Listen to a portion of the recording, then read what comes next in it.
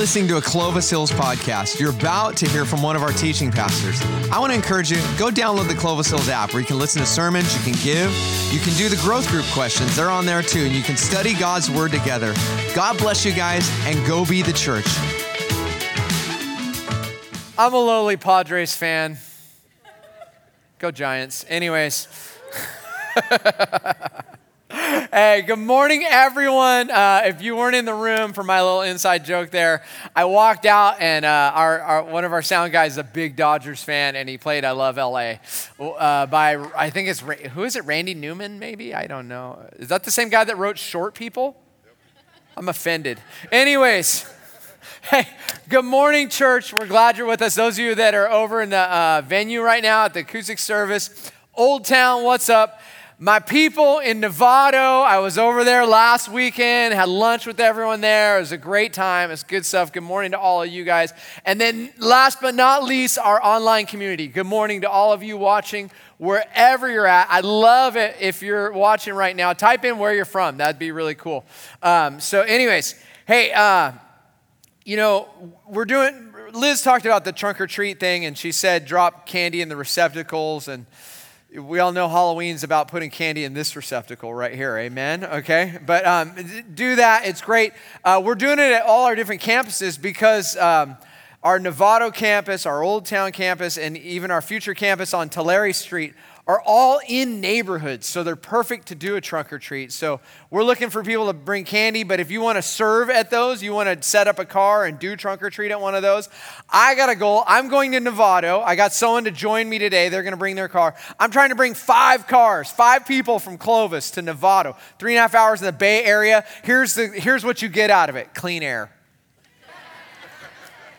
If you want to go, come talk to me after church. We'll hook it up. We'll do it. It's gonna be a good time. It's not actually on Halloween. They're doing it on a Saturday night, so it'll all be good. So, anyways, we're doing this story or this series called "Ask Me My Story," and one of the things we've been doing right is handing out the T-shirts, and there's free T-shirts in the Connect Center if you want to get one.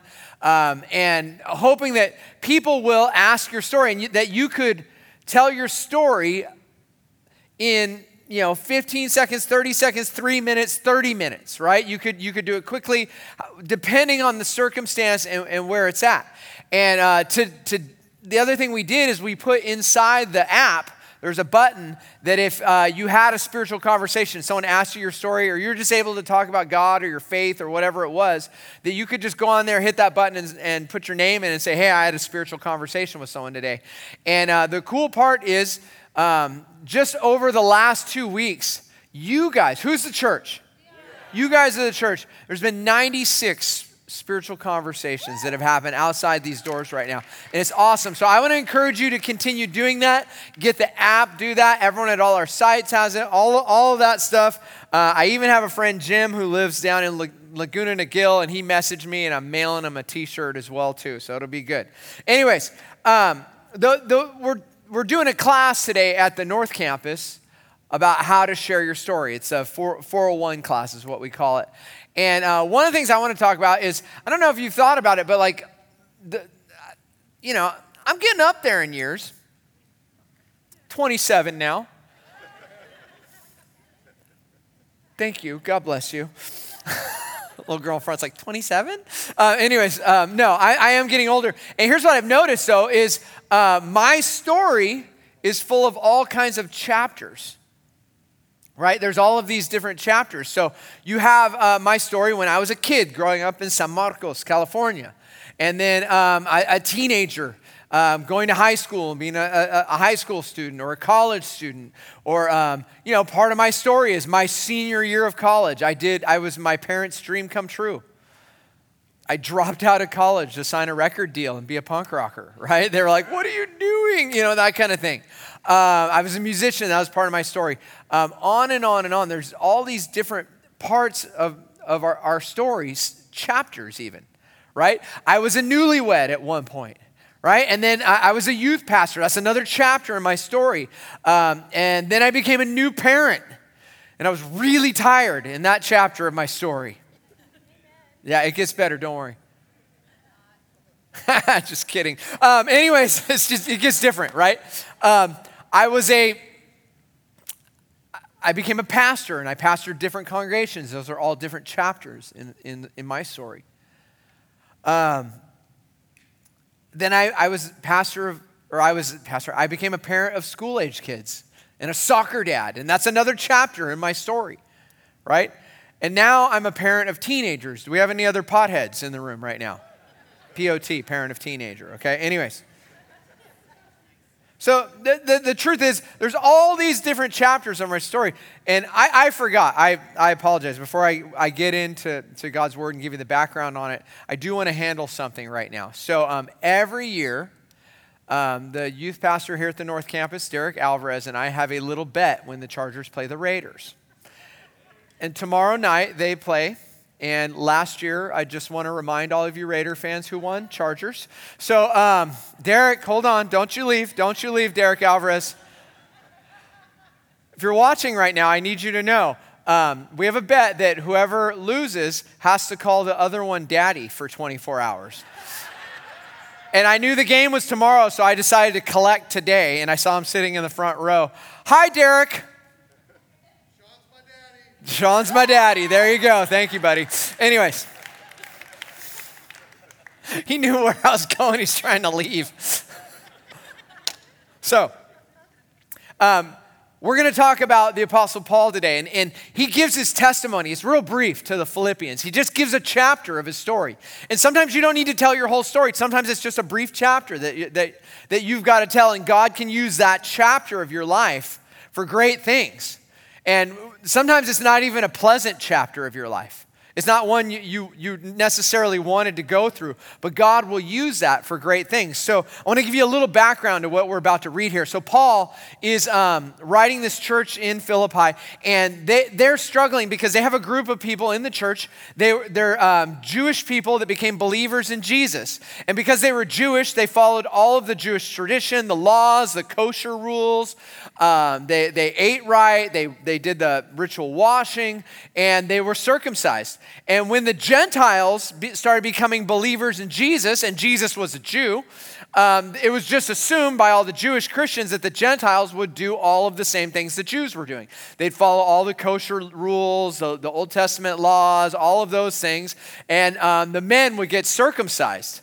Wow, that'd make quite a membership class, wouldn't it? We have one more thing we have to do. Be awful. And see, Paul, not just Paul, but also the other apostles, they said, no, if they are Gentiles, they're not held to our laws and our traditions. Those are for the Jews. You know, and there was a specific way that the Gentile believers were to be. So Paul is writing, again, to these Jewish Christians, he called them Judaizers, that insisted that if you're going to be a Christian, you've got to get circumcised, right? And he kind of gives his short testimony of a chapter of his life, and then he points forward to who he is in Christ now and who he hopes to be. So I want to read this to you. It comes out of Philippians chapter 3, verses 4 through 11. So I'd love it if you're able to, if you'd stand in honor of God's word.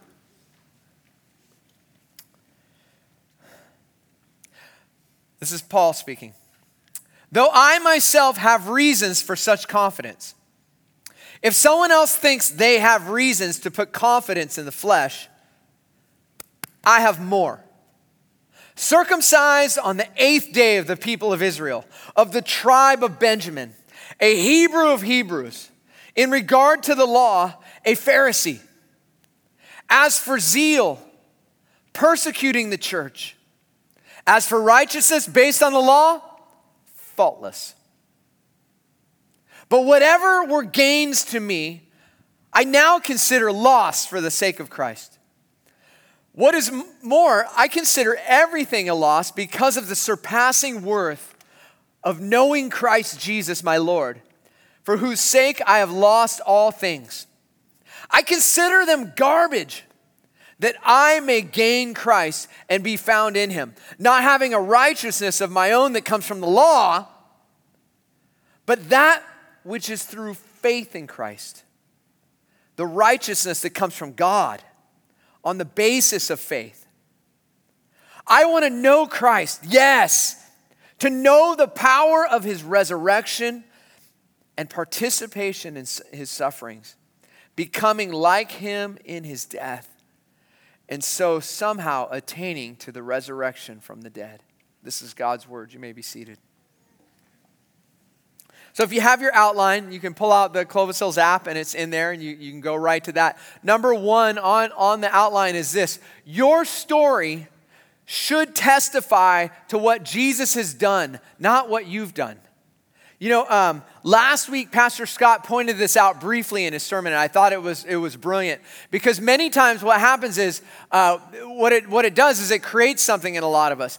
Maybe you don't have this crazy testimony where, like you did drugs and you did a bunch of awful things. You put puppies in blenders or something horrible. You were an evil person and then you became a Christian and now you're great again. Maybe you just grew up and you're like, I went to church and at 5 I accepted Jesus. And then sometime I heard Dave Tan, he talked about at a certain point in his teenage years, he said, I had the assurance of my salvation. He knew, actually it was in his college years, he knew that he was saved. He was already saved, but he got that, like the Lord just showed him, like, no, you're with me, right? Maybe you have just a normal testimony like that. Here's what I want you to understand about your story. Your story isn't about what you've done. It's about what God has done in you, if that makes sense. And let me give you a great example. So Jesus said John the Baptist, that there was no one greater born of women than John the Baptist. And he's a great example. Because John, there's this in John 3, John the Baptist is baptizing people in the Jordan. And he already knows that Jesus has come. He's already pointed out that Jesus is the Messiah. He says, behold the Lamb of God that takes away the sins of the world. And then a little bit later, Jesus' disciples are also baptizing people in a different place at the mouth of the Jordan River. So they're about 1.5 miles apart. If you ever go to Israel with me, I can show you. But the truth be told, you don't need to go to Israel to know that. But I just want you to understand. Like one group here baptizing, John's group here baptizing. And the Pharisees see this, that like, oh, well, Jesus' disciples are baptizing and John's disciples are baptizing. And it was confusing to them, like, because they thought John was still like maybe the Messiah and maybe he's different than Jesus. So they go to John and they say, hey, are you the Messiah? He's like, no, I'm not the Messiah. As a matter of fact, I'm here to tell you about the Messiah. I'm here to point to the Messiah. I'm the best man. He's the groom, Jesus. Right? He's the one. The wedding's for him. It's all about him. And he's trying to tell them that, and they're not hearing it. They're not understanding it. And in John 3:30, John the Baptist says this, and I think it's very powerful. He says, he, Jesus, must become greater, and I must become less. He must increase and I must decrease is really what he's trying to say in the old translations. And really, your story, as dramatic as it was before or as boring as it was before, the whole point of your story from your birth till your death is to point to Jesus. To point out who Jesus is. So it doesn't matter if you have a crazy testimony or a normal one or a random one. It doesn't matter. The whole point of it is to point to Jesus. And see, here's look what it says in verse 7 and 8 of Philippians we just read, right?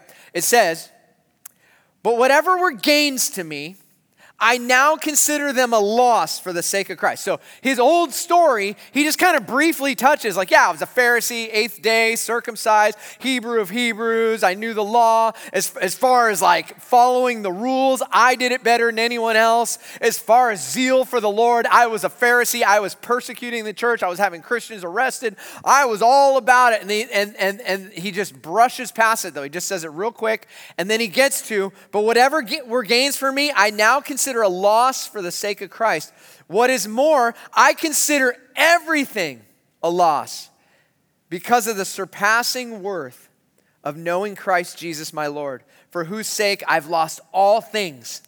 I consider them garbage. That word actually, dung. The NIV kind of, wants to soften it up for you, but it's doo-doo. Okay, so anyways, I consider them garbage that I may gain Christ And what he's saying is all of that in the past. And what happens is many times we start to glorify who we were in the past, and we spend so much time on the past, and everyone's like, yeah, I relate to that. Oh my gosh, what a story, what a story, what a story. And we only spend moments on the moment you met Christ, how you met Christ, and the difference he's made in your life. And here's what I want you to know. Those are the things that are most important about your story if you're a follower of Jesus. I was in my growth group Friday night, and my friend Heather, she was talking about sharing her story, and in her work climate, it can get a little dicey, and people get like, kind of thing, and it's a secular environment. And she was talking about like how people, her included, can sometimes get like nervous or scared about sharing their story. What's going to happen? And she started talking about it. She says, people, you don't want to look weird, right? You don't want to become like, the religious nut at work, like, oh, look out for him, that kind of person. And you don't want to be rejected. You don't want God to be rejected. And some of you, you're worried about telling your story wrong because you're such a perfectionist. And you're like, if I can't do it right, I might send someone to hell. And you will not. Okay, I'm just letting you know, you will not, even if you tell it wrong. And, you don't want to make God look bad, and there's all these reasons why you don't want to share your story. And she came to this conclusion. She said, what I decided is the longer I follow Jesus, the more I realize it's not about me, and all those excuses are about me. I must decrease, and he must increase. Come on, there we go. Oh, I'm preaching now. I might get a bead of sweat going through that. You can amen me in the other rooms too. Listen. So maybe you let God be in charge of the outcome. Number 2, sometimes God needs just a chapter of your story. He may not need the whole story. I don't know if you realize this. Time and time again, I watch people come to Christ, and usually there's a couple things that lead them back to God or to God for the first time.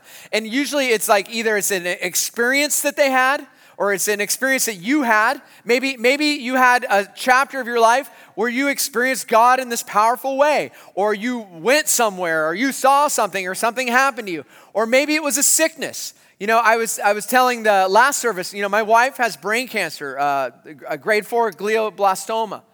And what we have found is now that she's had that for 3 years, still clear, by the way, praise the Lord.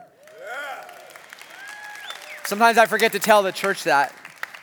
And then you're all like, should I ask him? I don't know. She is. They've given her 9 months to live, but she's 3 years deep with no progression in it. So that's a good thing. But listen. Here's what I want you to know. Because of that in her life, there have been countless people now that have come to her to talk to her about it, because what came out of her was Jesus and peace. And they want to know about that. Did a funeral of a 15-year-old boy who came to Christ here that had it, because his family heard about my wife. That boy is in heaven right now in the presence of God, pain-free. That's a beautiful thing. So it might be an experience, a sickness in your life, a trial. Maybe you had a relationship blow up. Maybe you had a marriage fall apart. Maybe whatever it is. And as painful as it could be, here's what I know about my God is that he recycles all of our pain in Christ Jesus. And he uses it for good, and he uses it to point people to Jesus, but you have to decrease so he can increase in your life. And God will use that in powerful ways in people's lives. He'll use your pain and recycle it if you'll allow him to and tell your story. Maybe that season of your life. Or the last one is a transition, right? Trial, trauma, transition. I see this one all the time. I do the 101 class and Dessert with the Pastors, and we get people that are new to Clovis Hills. And usually, 5-6 times a year, I get a guy coming in, and he's like, well, I went to church as a kid, and then, I stopped going in college, and then, like a couple years ago, we had a kid, and then we had another one, and, I just figured, The wife said, let's go to church. Our kids need religion. I was like, yeah, my kids need religion. That's a transition in their life. Here's the funny part. Usually a couple years later, if they're still here, it's because they got into alpha male or they got into some discipleship or they got into a men's study or a growth group or something like that. And you hear a whole new story. It was like, yeah, I came so that my kids could get some religion and I got some Jesus when I got here. I realized they didn't need it. I needed it. That's the beauty of your story. God uses trials, traumas, transitions all the time in your life. And you can tell just that season, that chapter of your story to point people to Jesus. Look what it says. Look what Paul said in verse 10 and 11. Actually, sorry, no, not yet. Number 3, finish with the now. That's number 3 in the outline. I almost jumped scriptures. Sorry about that, Emma. Anyways, number 3 in your outline, finish with the now. And here's why. Again, I said this. We tend to want to spend all of our time in what we did. But here's what I want to tell you.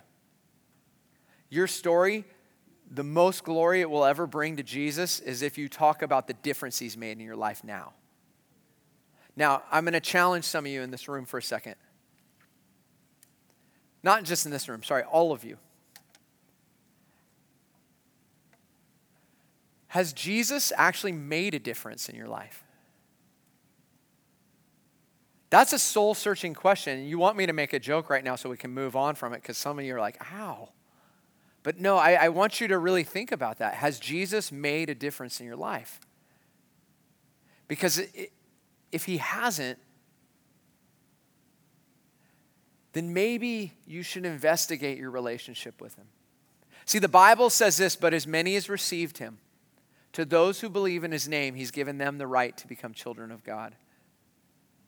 That, like last week in the sermon, Dave Tan gave a testimony. He talked about he accepted Christ as a little kid. He was a pastor's son.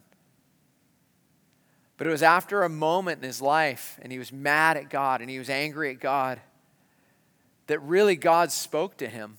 And yes, he realized God had made a difference his whole life and protected him and done all that. But after he went through a trial and he really sensed God speak to him going through that trial, he had the assurance of his salvation. He knew, no, I belong to Jesus. I belong to Jesus. And see, Paul, in this passage, he gives his purpose statement. I don't know if you realize that. At the end of it, in verse 10 and 11, I want you to look what he says. He says, I want to know Christ.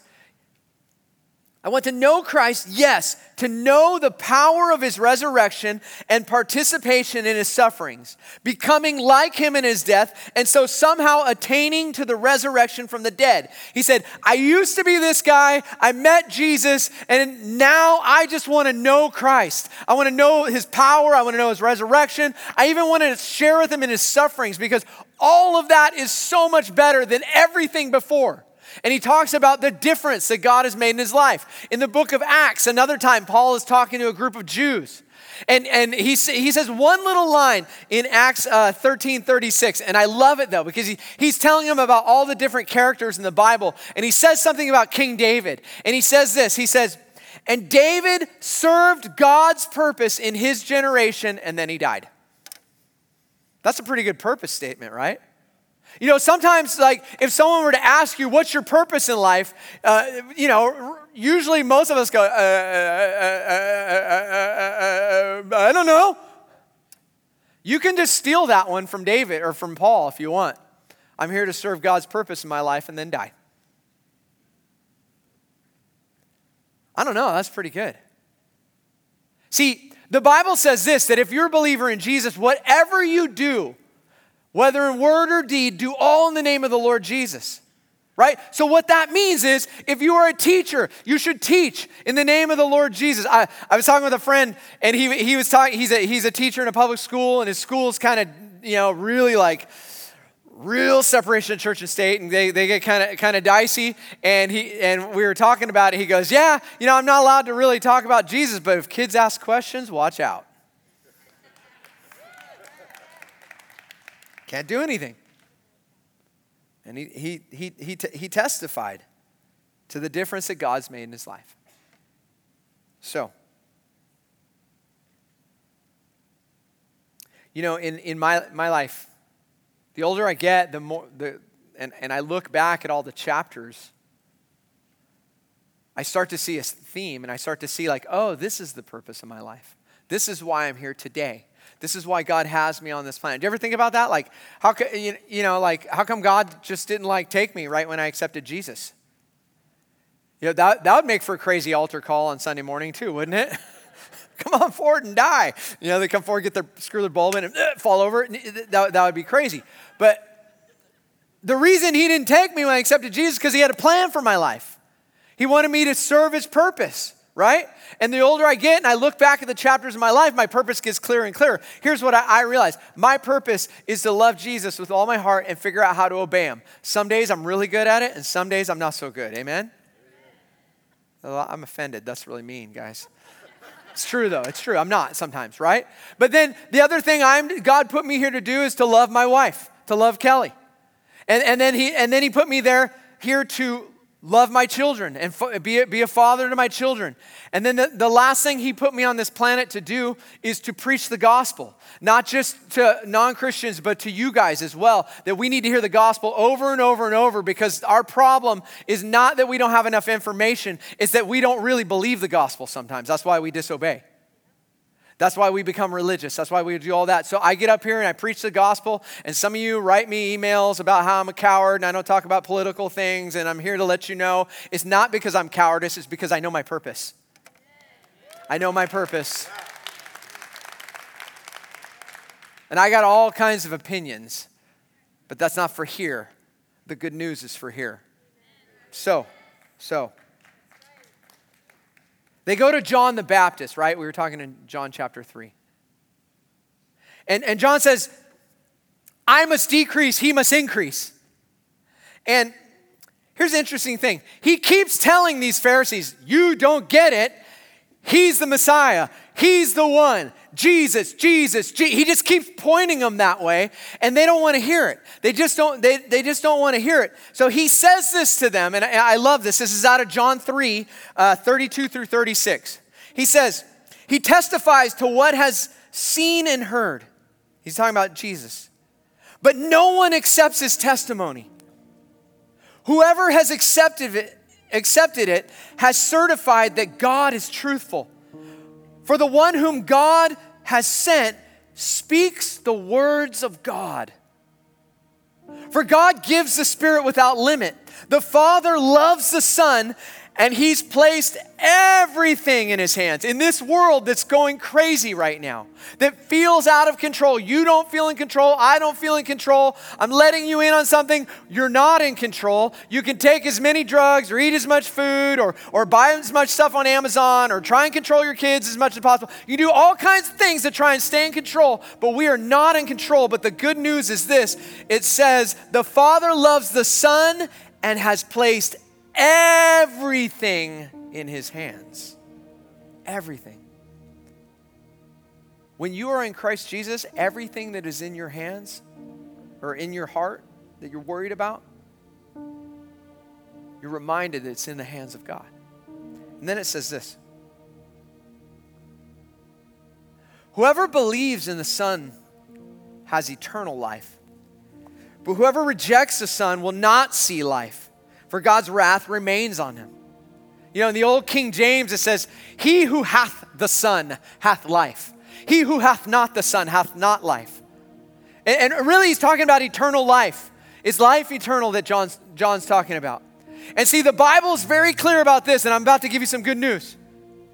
The Bible says, well, before I give you the good news, I'm going to give you the bad news. The Bible says this. The Bible says that for all have sinned and fallen short of the glory of God. That everyone on this planet, the guy in this pulpit right now, all of us, we've all sinned. And the Bible says for the wages of sin, in Romans, it says for the wages of sin is death. That's eternal separation from God. We can have a relationship with God. When we die, we'll be separated from God for eternity. But it says, but the gift of God is eternal life through Christ Jesus, right? And John is saying the same thing Paul was. He who has the Son has life eternal. Not just life, pie in the sky when you die, but life today, that your eternal life begins today, that you can become a child of God. It says, but as many as received him, to those who believe in his name. When you receive him, then you become a child of God. Then you are in his hands. Then all the chaos in the world, all the things that go wrong in your world, all the bad parts of your story, God picks them up and begins to undo them for good. And it lasts forever. But God respects your autonomy. He respects you as a person that much that he wants you to make the decision, that you have to decide. He can't force his love on you. That's the way love works. You can't force someone to love you. You have to just leave yourself vulnerable, arms open. If you want to know how much Jesus loves you, right? This much. And he waits for you to make that decision. But that's your call. So this morning, I want to give you that opportunity. Some of you made that decision when you were 5, and I want you to know God's promises are always yes and amen. He never took it away from you. But maybe you've been working on your testimony, right? Today's the day you just come home. You just pray a prayer of rededication. Point your heart to Jesus and begin to follow again. But some of you today, you don't know where you stand. If you were to die today, you don't know. But you can know. See, Jesus says in Revelation 3:20, he says, behold, I stand at the door and I knock. If anyone listens, I will come in. It says, if you believe in your heart and confess with your mouth that Jesus is Lord, you'll be saved. That, this at the 9:00 service here at in this auditorium, preached the same message, and in a few minutes I'm going to give you an opportunity to kind of make that decision. Like, no, I'm with Jesus publicly, and I asked anyone that made that decision to, while we were singing, to just come forward, and the church will cheer you on like you won the Super Bowl. And it's different every week. Sometimes lots of people come, sometimes no one comes, sometimes one person comes. So and it was pretty empty in that service, like compared to right now. So I was like, oh, okay, well, we'll see how this goes, Lord, because you just don't know. Sometimes I feel like I preached a turd of a sermon and like 20 people come, and then sometimes I've got them and there's no one. See, here's the thing: it's not up to me; it's up to Jesus, right? So I preach. I call people to make that bold, that courageous choice, and no one's coming. I'm like, okay, it's gonna be one of those mornings. And then this man, probably in his 50s, he comes forward. Which there's something about when a man does it. Men, we are so prideful. And he comes forward, and you could tell he was like, today's my day. And it was so cool. There was a woman sitting in the same row as him, and she came running like it was a Price is Right, like. And she just grabbed him and hugged him and said, I'm so proud of you.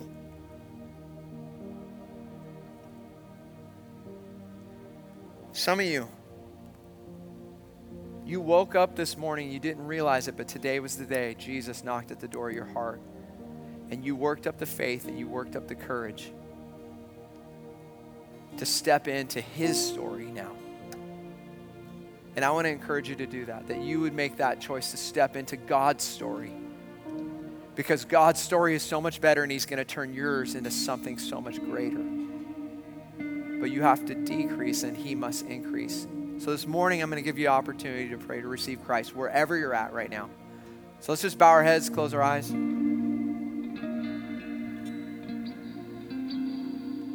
For a moment, I want to pray for those of you that are in the room that are believers, and you are. Lord, I just pray that you would make them bold, make them brave, and give them favor with their story.